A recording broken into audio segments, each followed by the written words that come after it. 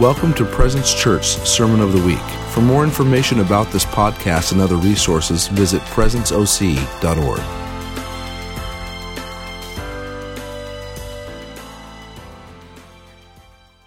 All right, so as my sister mentioned, my name is Nicole. I'm one of the associate pastors here. If I've not met you, come say hey. Sundays are always so fun because it's like our family and friends of like 500, and I don't get to say hi to everybody. So just tackle me. Come on up here and say hey. We as a family decided that the message I'm going to teach from today, the passage I'm going to teach from today, is something that we want to teach about once a year. And the reason being is we preach the gospel every single Sunday, but there's something specific that I think God is doing right now in this time in regards to where we're going. Does anybody know what we're teaching on today? I'm trying to see how effective social media is. Okay, pretty good. So I'm gonna teach on what I believe might be one of the most controversial pieces of Scripture. And I believe it's going to not only empower the women in the room, but I also believe it's going to empower the men in the room. And my prayer is that this would be a resource for you as you have questions or as you have conversations with other people. I have oil all over this mic. It's the oil of the Lord. I'm like, it's so slippery. What is that? I'm not sweating. It's the oil. But that it would be a resource for y'all to go back to and to share and to continue dialogue in this passage, which is 1 Timothy 2. We're going to jump in a bit. It's really fun because the last time I preached this sermon, I was 2 days away from delivering my daughter, so I was real big and out of breath. I think right about now is when you start to got to catch your breath a little bit more, But so I was pregnant with my daughter at the time, and I just thought it was like a beautiful declaration of empowering women. And I was sitting with the Lord, and I'm like, oh, this is fun. I'm pregnant with my son now, my other son. And I felt like the Lord was saying, it's because I'm bringing a partnership to this generation that you've not yet seen. And I felt like it was, there's something, God is a good God, and he's always moving, and he's always been doing a lot of the same things. It just takes us to see, But I believe he's doing something that we've not yet seen. I believe he's doing something so powerful and so great to empower sons and daughters to actually walk in the fullness of him and act like sons and daughters in Christ Jesus. So I'm just pumped to be here and to be sharing this with you. This is like the cry of my heart for people to understand Scripture and to walk in the fullness of Christ Jesus. One of the things that we pray a lot of things over our kids, but one of the things that we pray over them is that they wouldn't see color, they wouldn't see gender, they wouldn't see age. They would just see sons and daughters as they grow up. They would see sons and daughters just like Christ sees us. When God looks at you, he doesn't see white. When God looks at you, he doesn't see black. When God looks at you, he doesn't see male or female. He just sees son and daughter in Christ Jesus. He sees himself because the word says we're created in his image. We're created in his image. And on the topic of the verse that we're going to get into, when I first started kind of learning about the controversy of women in ministry and can women teach and can women preach and can women fill in the blank, I was hit with this realization that either we're created in the image of God or we're not. And that had everything to do with how we understood Scripture, how we understand Scripture. Either we are created in his image or we're not. And so that began quite a long journey of just learning and exegeting Scripture and trying to understand contextually what was happening and all that good stuff. And, a lot of times I get asked to speak a lot of women's events and different churches and stuff. But last year was the first time I actually preached this message because I always felt like a man had to do it. I always felt like it would be more accepted if a man empowered the women. And the Lord confronted me and he said, no, you do it. Because I'm like, well, Jesse would be great at teaching this. Chris would be great. And the Lord said, no, you do it. So I do what he says to do. Y'all get mad at me, get mad at him. But this morning, I'm going to bring a lot of nerdiness. Turn to the person next to you, say, she about to get nerdy. We're going to have fun. We're going to understand Scripture. We're going to dig deep. We're going to feel super smart when we leave this morning. My goal is that you would have a better understanding of first century religion. I know it sounds boring, but it's not going to be, I promise.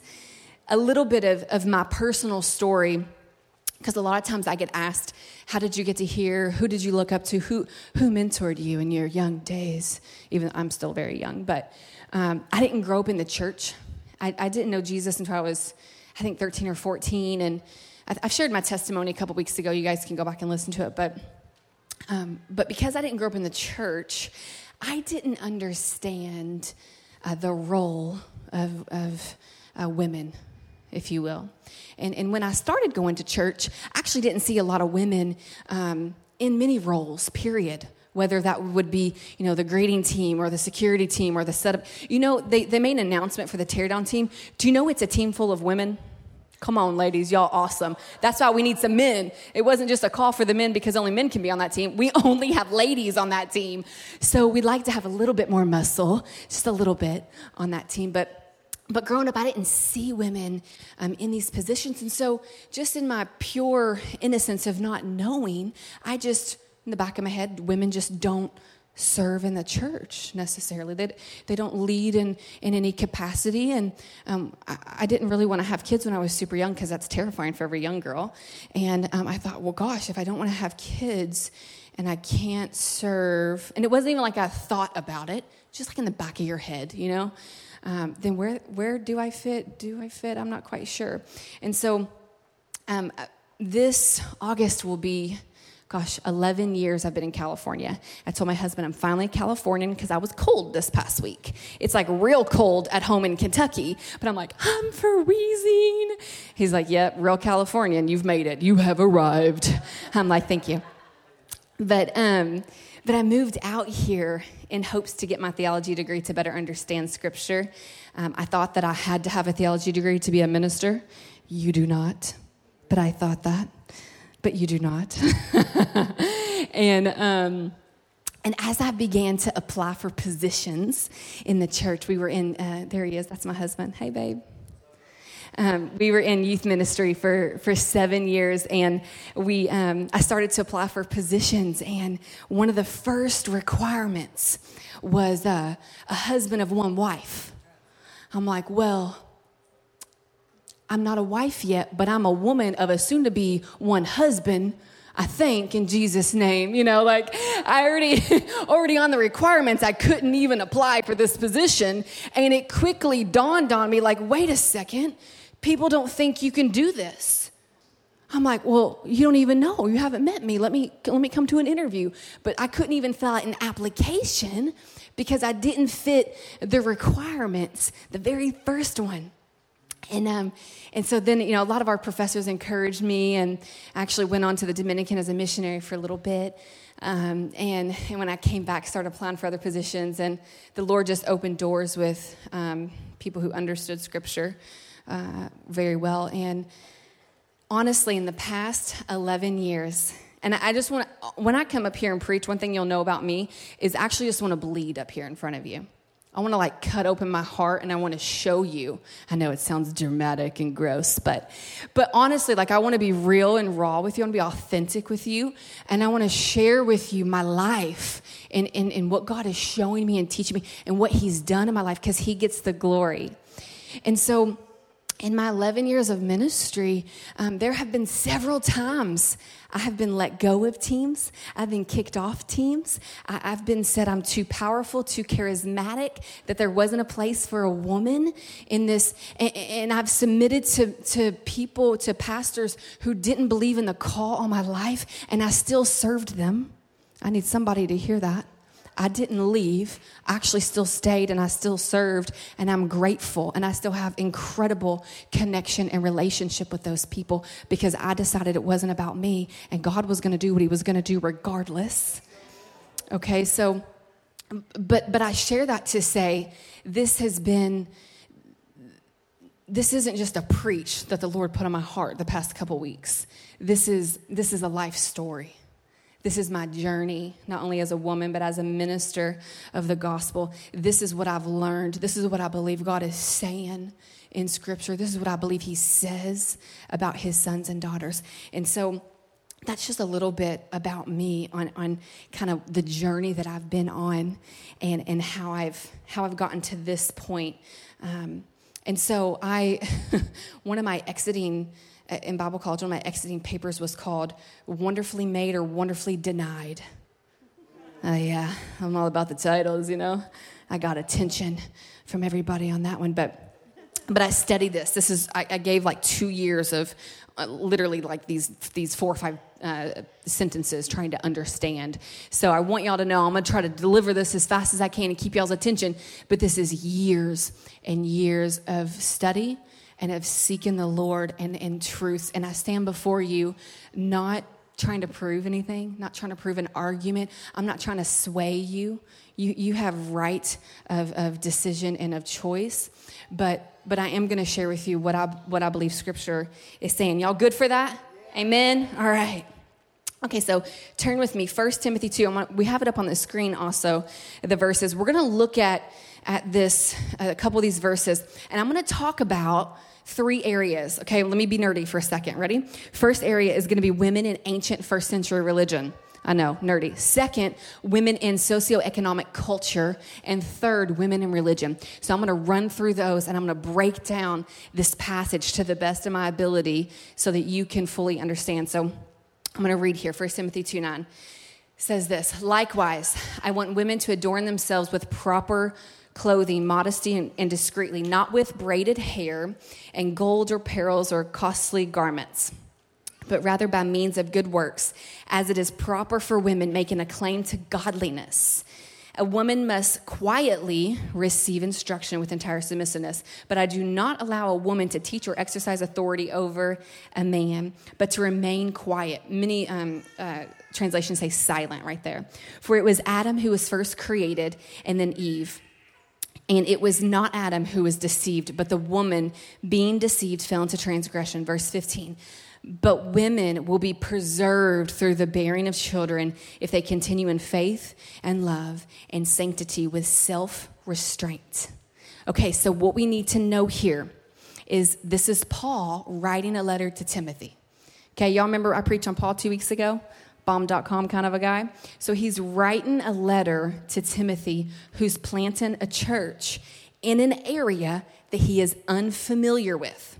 Okay, so imagine with me, we're planting it. We live overseas. We're coming to Costa Mesa, California. We know nothing about Costa Mesa. We don't know what's going on. We don't know that people like coffee here, like real hoity-toity coffee. We don't know anything about the culture or what's happening. And so our friend writes us a letter and says, hey, Pastor Jesse and Jessica, y'all need to know about Costa Mesa. Let me kind of inform you on what is known there. And so that's what Paul's doing here with Timothy. Y'all following? So the first thing we have to understand is women in ancient first century religion in that culture, okay?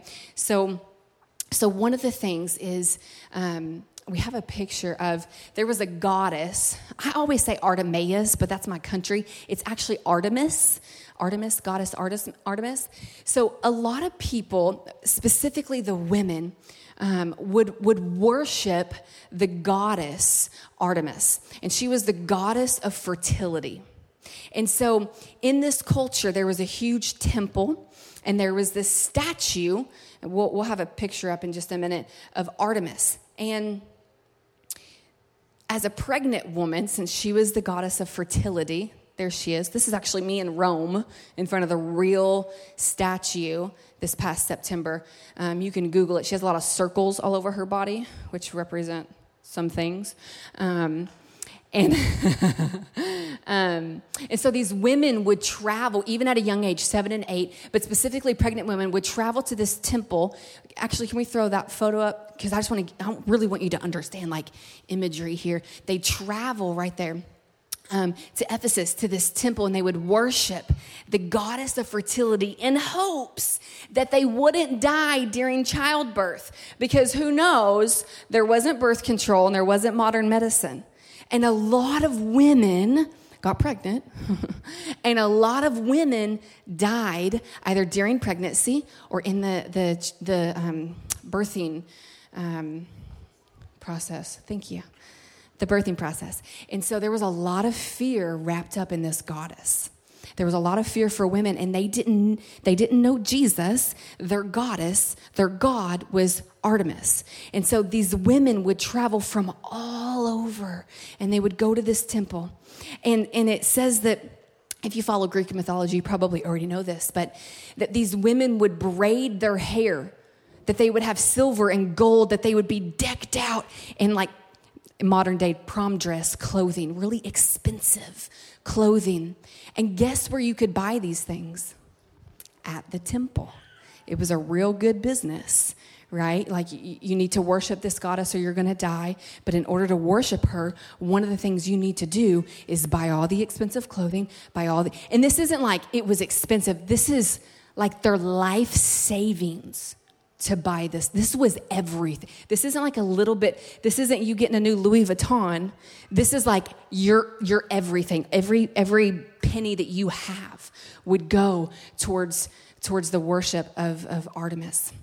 And so there was a lot of fear wrapped up. And what these women would do is they would take part in what's called incantations. Say incantations.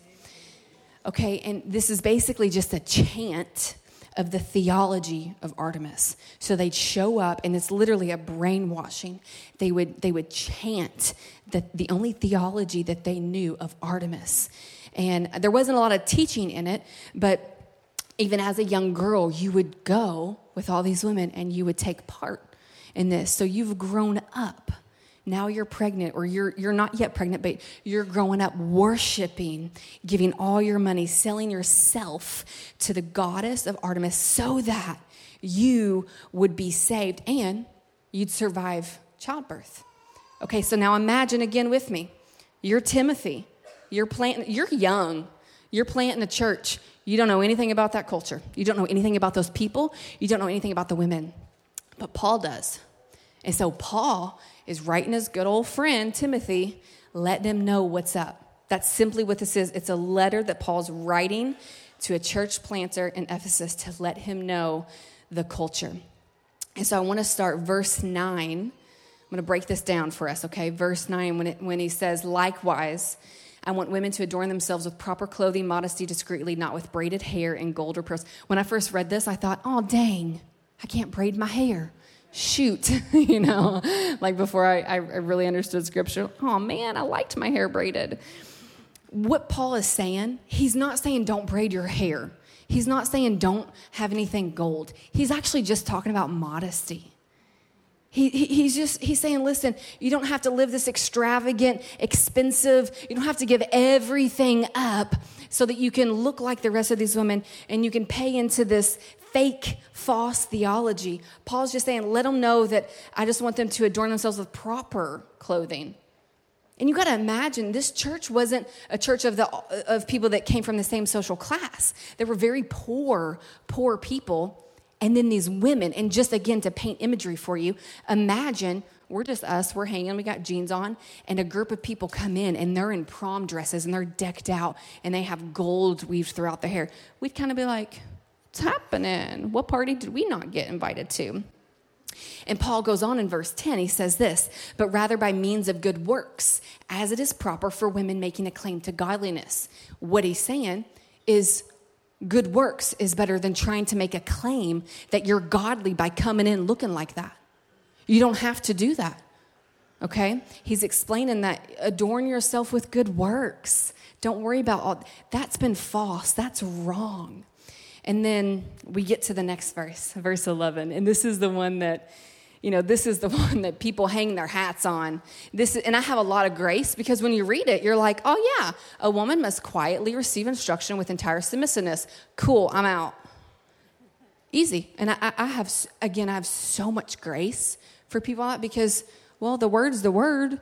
I don't understand that. I don't like it, but it's the word, so I got to mind it, and I got to just put my head down and move on. This is the one that churches debate over. This is the one that causes so much uproar about women in ministry. And do we call her pastor? Do we call her, director? What about volunteer? What just servant? So-and-so's wife. This is the one that everybody gets. So a woman must quietly receive instruction with entire submissiveness. I do not allow a woman to teach or exercise authority. Everybody say authority over a man, but to remain quiet. So what's interesting, and let me get nerdy and I promise we'll kind of move on. What's interesting about the word authority in verse 12 is it's not the same authority that you and I would assume. Okay? I was trying to think of an example of this. When I first moved to California, when people said wicked, I didn't understand what they meant. I'm like, that person's wicked? Oh, we pray for them? What do we do? I didn't know these surf term things. It means something different to y'all than it did where I grew up. Wicked was the person's bad. But so in the same way, if you will, this word authority, it has two definitions from the Greek. And I just want to share them with you. The first one is authentio, okay? And this actually means author of or comes from. It also means domineering and shouting out. So if we were to say a woman, but I do not allow a woman to teach or exercise domineering over a man, we'd probably go, yeah, that's probably not a good idea. Okay, if we use the other one, but I do not allow a woman to teach or exercise shouting at, we might all agree. It's probably a good idea not to shout at people. Doesn't matter if they're a male or a female. Good idea not to shout at people, right? How's that working out? And so that's the first part of the definition. The second is actually to declare one the self-author. Because remember, Artemis' theology was that she birthed the first human. It was literally the creation story backwards. And so the second part of the definition means source of, author of, and basically that the woman alone is not the author of humanity is what's being said. So either definition you decide to go with, Paul is not saying women can't have any type of authority, just not this type. And that goes for men and women. You probably shouldn't domineer over people. You probably shouldn't shout over them. You probably shouldn't say that you birthed the first human. Just a thought, you know what I mean? So either definition in the Greek that you decide to go with, authority here is quite different than how we might explain authority. Does that make sense? One of the things to understand also about the culture here for first century religion is the environment was very chaotic, okay? So these women would come in. They don't speak the language. They don't understand this theology. All they know is all they've ever known since they were little. So they come into an environment, welcome to church, and they're like, what the heck is happening? I don't know what they're saying. So they stand up and they do a little dance in a circle, and they're reciting the incantations that we talked about earlier. And it's disruptive, and it's confusing. I mean, if that happened here, we'd probably be like, can you take that outside? Please don't do that here. It's disruptive, right? And so, right now, you're all submitting in silence. Now, hopefully some of y'all be like, amen, come on, girl, roll it home. I want to get lunch. You're allowed to have a little bit of a conversation with me. But we all learn when we listen, right? And we submit to people who are teaching us. You're in a college class. You're sitting in on church on Sunday morning. You're submitting to the person that's teaching you. And so that's all that Paul's talking about here. I just wanted to make that clear. And then in verse 13 and 14, he says, for it was Adam who was first created, then Eve. It was not Adam who was deceived, but the woman being deceived fell into transgression. He's debating the creation story. That's all. That's it. Simple. Because Artemis' theology was that she created humankind. So this passage is not a passage about permission. But if you read it at eyes view, without knowing culturally, contextually, all that good stuff, it's easy. And I totally understand how it can be confusing if we just read it like that and we know nothing about where it came from and who it was going to. Verse 15. All right, last one here. It says this. But women will be preserved through the bearing of children if they continue in faith and love and sanctity with self-restraint. I always thought, oh, shoot, the only way I'm going to be preserved is if I have some children. Anybody else ever read that and you're like, oh, dang, I have to have 50 kids. But Paul's not saying that. Again, this is all about the worship that Artemis gave because it was Artemis. See, there's my country. Because it was wrapped in fear. And so that's how she would get all the women. That's how they would just skew the theology there. Even if you want to learn more about it, you can go back in Acts. It's funny because all the people in the temple get really upset with Paul because Paul's teaching the truth of the gospel and they're losing business. And so it's really funny. You're like, oh, you kind of showed yourself before you even showed yourself. Because it was just a business with them. Okay, the second area is women in socioeconomic culture. And y'all probably already know this information. So I'm going to run through it pretty quickly. But what you need to know about women in this time was that they were similar to slaves. You know, there was a lot of oppression. And women, because you think of today like husband and wife team, we live in the same house, we sleep in the same room, we, co-parent and co-do life together. But that wasn't the case.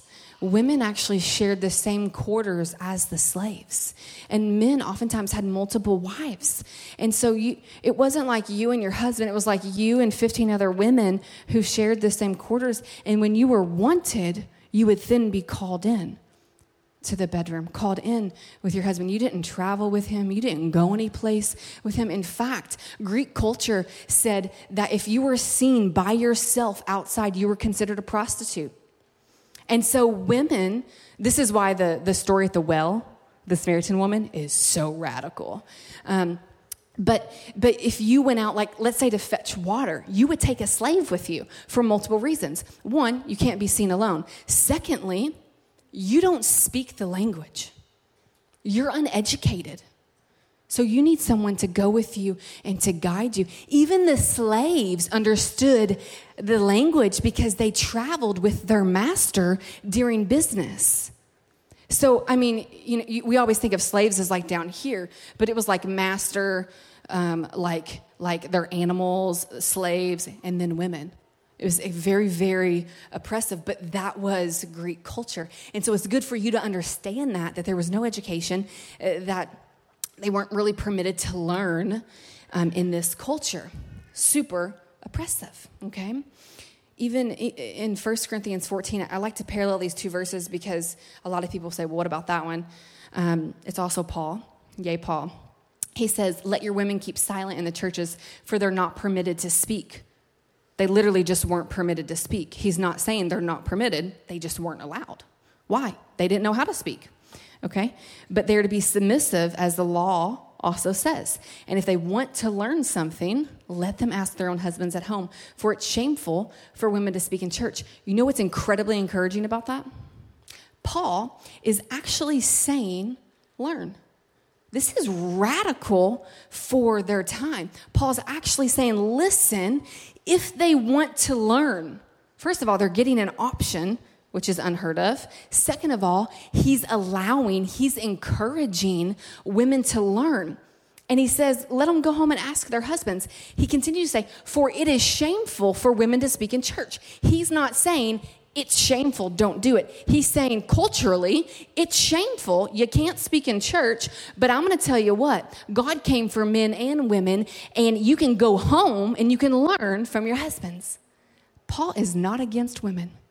I always loved Paul because he's radical and crazy and bold, but then I'd be like, I can't like him because he doesn't like me, But Paul is really encouraging here, and this is I can't even express to you how radical this is, that what he is suggesting. Paul was killed because he spoke truth. And in that was that there's equality for all for those that are in Christ Jesus.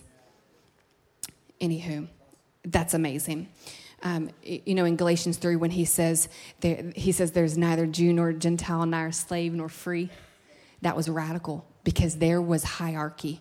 There was you're accepted and you're not. But he went around preaching the gospel that says Christ came for everybody, neither male nor female, Jew nor Greek, slave nor... He actually came for everybody. So this is Paul's message. The truth of the gospel, which is for everybody. The third area is women in Scripture. A lot of times I get people who will ask, well, what about women in Scripture? I don't see this happening. And there's quite a lot of debate if there were women disciples. I don't want to go down that road today because that would take us a whole other hour. But there is an argument. But some of the women that you can find as you look in Scripture yourself from the New Testament and the Old Testament, I just want to share some of those names with you and kind of what they did. From the New Testament, we got my girl Lydia. Are there any Lydias in the house? Anybody named Lydia? It's a good name. Lydia, she's found in the book of Acts, and she led a church in her house. She's a church planter. She had a home church by herself, Lydia. So I think that might mean she was a preacher, pastor, speaker, leader, children's pastor, greeting team member, setup team. I think she was all of it. Then there's Priscilla. And Priscilla is smart. She's wise. She's a teacher of theology. Scripture says that Priscilla, oftentimes, she's mentioned before her husband, which, again, something to understand as you're reading through Scripture. A man's name was always mentioned before a woman's. If you look at like when Jesus feeds the 5,000, women and children were not counted. So actually there were more than 5,000 because women's names weren't often put in these stories. So Priscilla, it's wild that her name is often mentioned before her husband's. It's a really, really big deal. But she helped plant churches with Paul. The Scripture actually says that she took Apollos to the side and taught him the theology of Jesus. So that's pretty awesome. And then Junia. Anybody ever learned about Junia? I think I'm going to teach a class on this. Junia was a radical female apostle. Paul actually calls her the most prominent of all apostles. But here's what happens. Years later, when the Bible is being translated, somebody doesn't like that Junia is a female name. And so guess what they do? They change the name to Junius, which some of your Bibles probably say Junius. They changed the name to a male given name, Junius, not Junia. So a lot of people don't even know about Junia, but I'm not making that up. That's real stuff. In the Old Testament, we have Deborah. Now, she's my girl. Deborah is a boss, okay? This gal, she was a judge. She was a prophet. I tell people she was the president and the pope. She was it all. She had it going on. You know, women all throughout Scripture, they led, they preached, they were martyred for their faith. It was women that first took the gospel that Jesus Christ had risen. That's in your Bible. It says when they told the disciples didn't believe them. They preached to the disciples that Jesus Christ had risen, and the Bible says the disciples didn't believe them. They were the first ones to carry the gospel. So we see this over and over in Scripture. And I'll end with this. Paul wasn't against women, and Jesus isn't against women. He's not trying to limit any daughter or son. If it's true, and I believe that it is, because the Word of God says that we're created in the image of God, both male and female. Both male and female created in the image of God. So what happens when we silence the male characteristic of God? We miss out on the fullness of God. Now, what happens if we silence the female side of God made in His image? We miss out on the fullness of Christ Jesus. If we're made in the image of God, there's a fullness in it, and it includes both male and female. I don't consider myself a feminist. There was a really good book called Jesus Feminist that came out a few years ago. Really good. So I'll tell people just for I'm a Jesus feminist, just to get a conversation going sometimes. But I don't like to go down that road because then it just limits the other gender. And the truth is, God created both male and female for a purpose, for a destiny, not just so you can get married and subdue the earth, though that is a call, But there's a reason not just men were created, not just women were created. And I propose to you today that it's because both men and women carry the fullness of the image of God to expand the kingdom. But the moment we silence one side, we miss out. And I don't like saying miss out. It doesn't sound fun. But we miss out on who God is. We miss out. He's not just like your husband. He's not just like your wife. He's both of you because you're created in the image of God. That's Genesis 1:27, if you don't believe me. But my prayer, honestly though, my prayer for this today, for just the teach today, is that we would study the Word of God. And Jessica said in the first service, she said, when we don't feel God, we just read God. But sometimes, and I understand, it's hard when we're like, what the heck is that saying? That makes no sense. And praise God that you have leaders and pastors and people around you that you can say, can you help me with this verse? I remember my sister when she was like, really little, 6 or 7 maybe, sis, I started creating, do you remember those scrapbooks? Oh, dang, I think I have those. I'm like, I want her to know the Word of God, and so I would send these to Kentucky, and I would make like ghetto scrapbook study Bibles. Like, what's this word mean? I would like break it down, because I know the importance of understanding that. So having people around you, you don't have to go to Bible college, but maybe you have a friend that went to Bible college and you can ask them some questions. Or maybe you use Google really well. Google's your friend. But my prayer is that we would look at Scripture through the lens that God is good.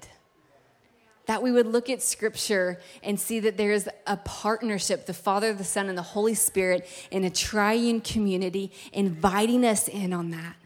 That we would see the fullness of Christ. You know, if you ever read the Bible and you're like, this is depressing and horrible, I don't know the lens you're reading it through exactly. My husband reads the Old Testament like every morning, and he'll share stories with me, and I'm like, oh, wow, that's depressing for 5 o'clock in the morning. He's like, no, let me explain it. And then he explains, I'm like, that's way better than the story you just shared, you know? So it's good to get around people, but that we would just see God through Scripture. We would see that there's a purpose and a plan, that we have this Holy Bible. Jessica was also sharing, like, there's a lot of people who don't have this. We get this for free. Like, this is for free. If you don't have a Bible, come get one. But this is incredible. This is the Word of God that will empower you, that will lead you, that will guide you. If you feel misled, if you feel lost, right here, here's your instruction manual. It's been written for you. It's phenomenal.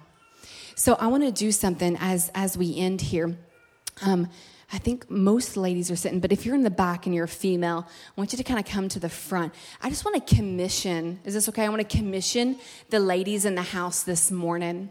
And men, I hope that this was encouraging for you as well, not only knowledge-wise, but that it would change your marriages and your workplace, and that you would be the image of God that He's created you to be, to empower those that are around you. But as I commission the ladies in the house, if you're a female, I want you to stand, and if you're a male, I want you to extend a hand towards them. And honestly, y'all, this isn't some like hoorah, hey, female thingy. This is just, we love you. We believe in you.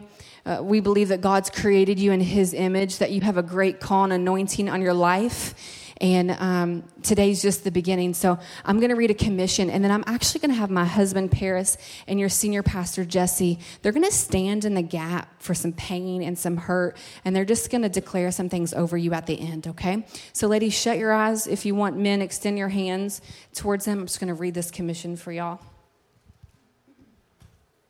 Sisters, this morning, I commission you. I commission you in the name of Jesus.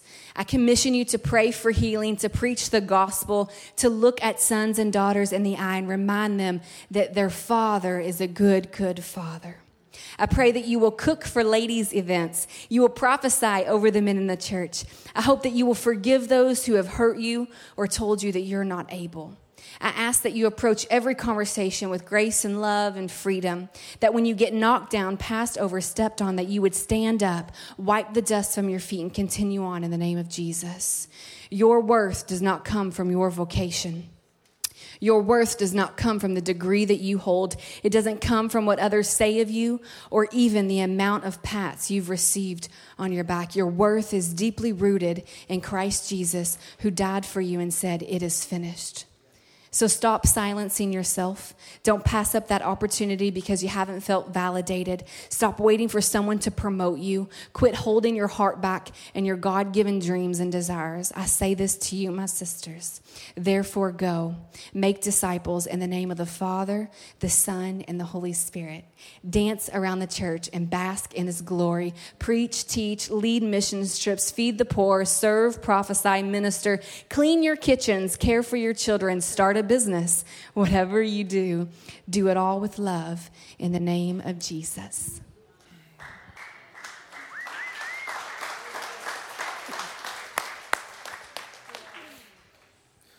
So like she said, I'm going to be standing in the gap today. I'm going to read this for the sake of clarity, not because it means anything less. I just want it all to get out there. I stand in the gap for any pain that has led you to believe that you were not capable or able.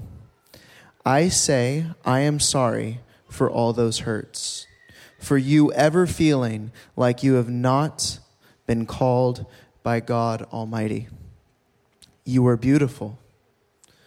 You are smart. You are adored by your Father. If this applies to you, if you have feeling toward that, and maybe you guys didn't even realize that until this moment that I actually said it, know that I am sorry on behalf of those who have belittled or said less of you, or said less of what is actually the truth. And I just want to share as a father of the house, as a father of, as a leader, every single one of you women here, whether you're 13 or 30 or 330, you are desirable, you're wanted, you're needed here. That this family radically needs you. That you are completely whole, completely perfect in the eyes of Christ. That you are enough for every situation, that His strength flows through you, that you are His daughter, and there is no restrictions on the daughters of Christ.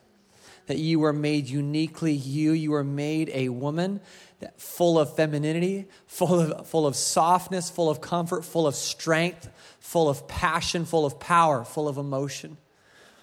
And we need what makes you unique to show up every day, to be yourself, to find yourself in Him, to let go of hurts, to forget about the past, to be healed up by His love, by His words, by His affirmation, to fall wholly in love with your Papa, who made you a woman on purpose because He knew you were about to do some really incredible things on this earth.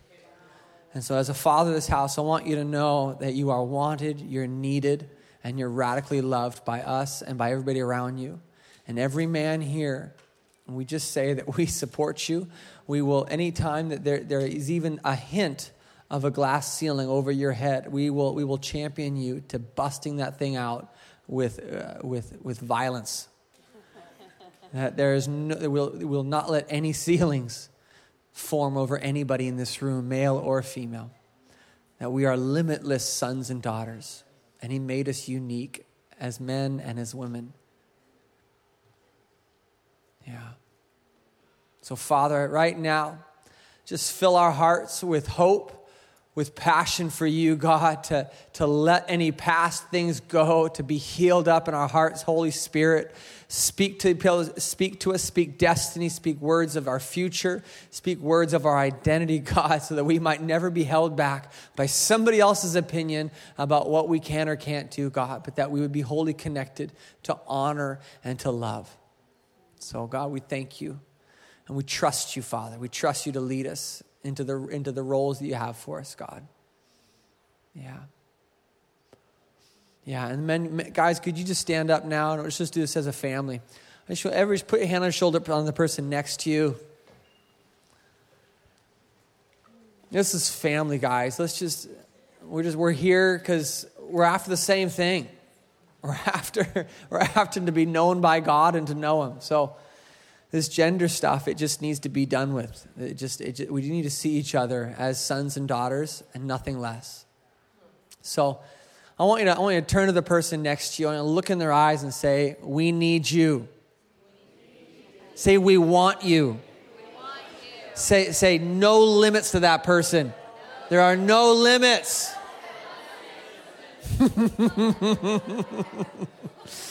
Every single person here has one thing in common. We need God in our lives. And that's the beautiful purifier right there. That his love changes everything, no matter what you look like. Long hair, short hair, mustache, goatee, high heels, low heels, flats, pumps. I don't know, what else is there? Sandals. So, Father, we love you.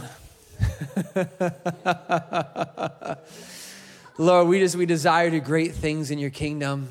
And let that start with just loving ourselves just the way we are. Let that start with loving the one person to the left and to the right. And then whatever is beyond that, God, we trust you. You're going to lead us. Yeah. Trust you, God. Yeah. Yeah, come on. Whew, just let that sit for a second. Just trust him. Trust him for every step. Yeah. Come on. Amen. Just give God thanks. Give him a shout. Give him a clap. Thank you, God. Whew. Can we get the our prayer team come on up here? If you need prayer for stuff still, if something got stirred up in your heart and it just didn't quite land the way you wanted it to, come on up, get prayer. That's really helpful. We're having a prayer class starting in maybe like 5-7 minutes, and it's going to be in the middle, okay? Now, what do I mean by prayer class? I mean that if you have dreams, did I say prayer class? I meant dream class. If you have dreams in your heart that have not been fulfilled, if I were to ask you, what dreams are you dreaming about right now? And you were to say, I don't think I have any dreams. This is for you, all right? If your dream muscle has been shut down for years, that's what this is about. This isn't about dream interpretation, like a dream you had last night. This is about going after, like trees of life being formed. Hope fulfilled is a tree of life, okay? So if you have deferred hope, a bunch of dead trees, come, Ryan Andrews, he's right there, raise his hand. He's going to be in the middle there. He's incredibly qualified to teach this class. So we'll start in like 5-10 minutes in the middle section. So if you hear us telling you to be quiet, that's why. We love you, and we'll probably ask you to be quiet. All right. Bless you guys. Have a great weekend. Grab your kids. Grab some food. Bye-bye.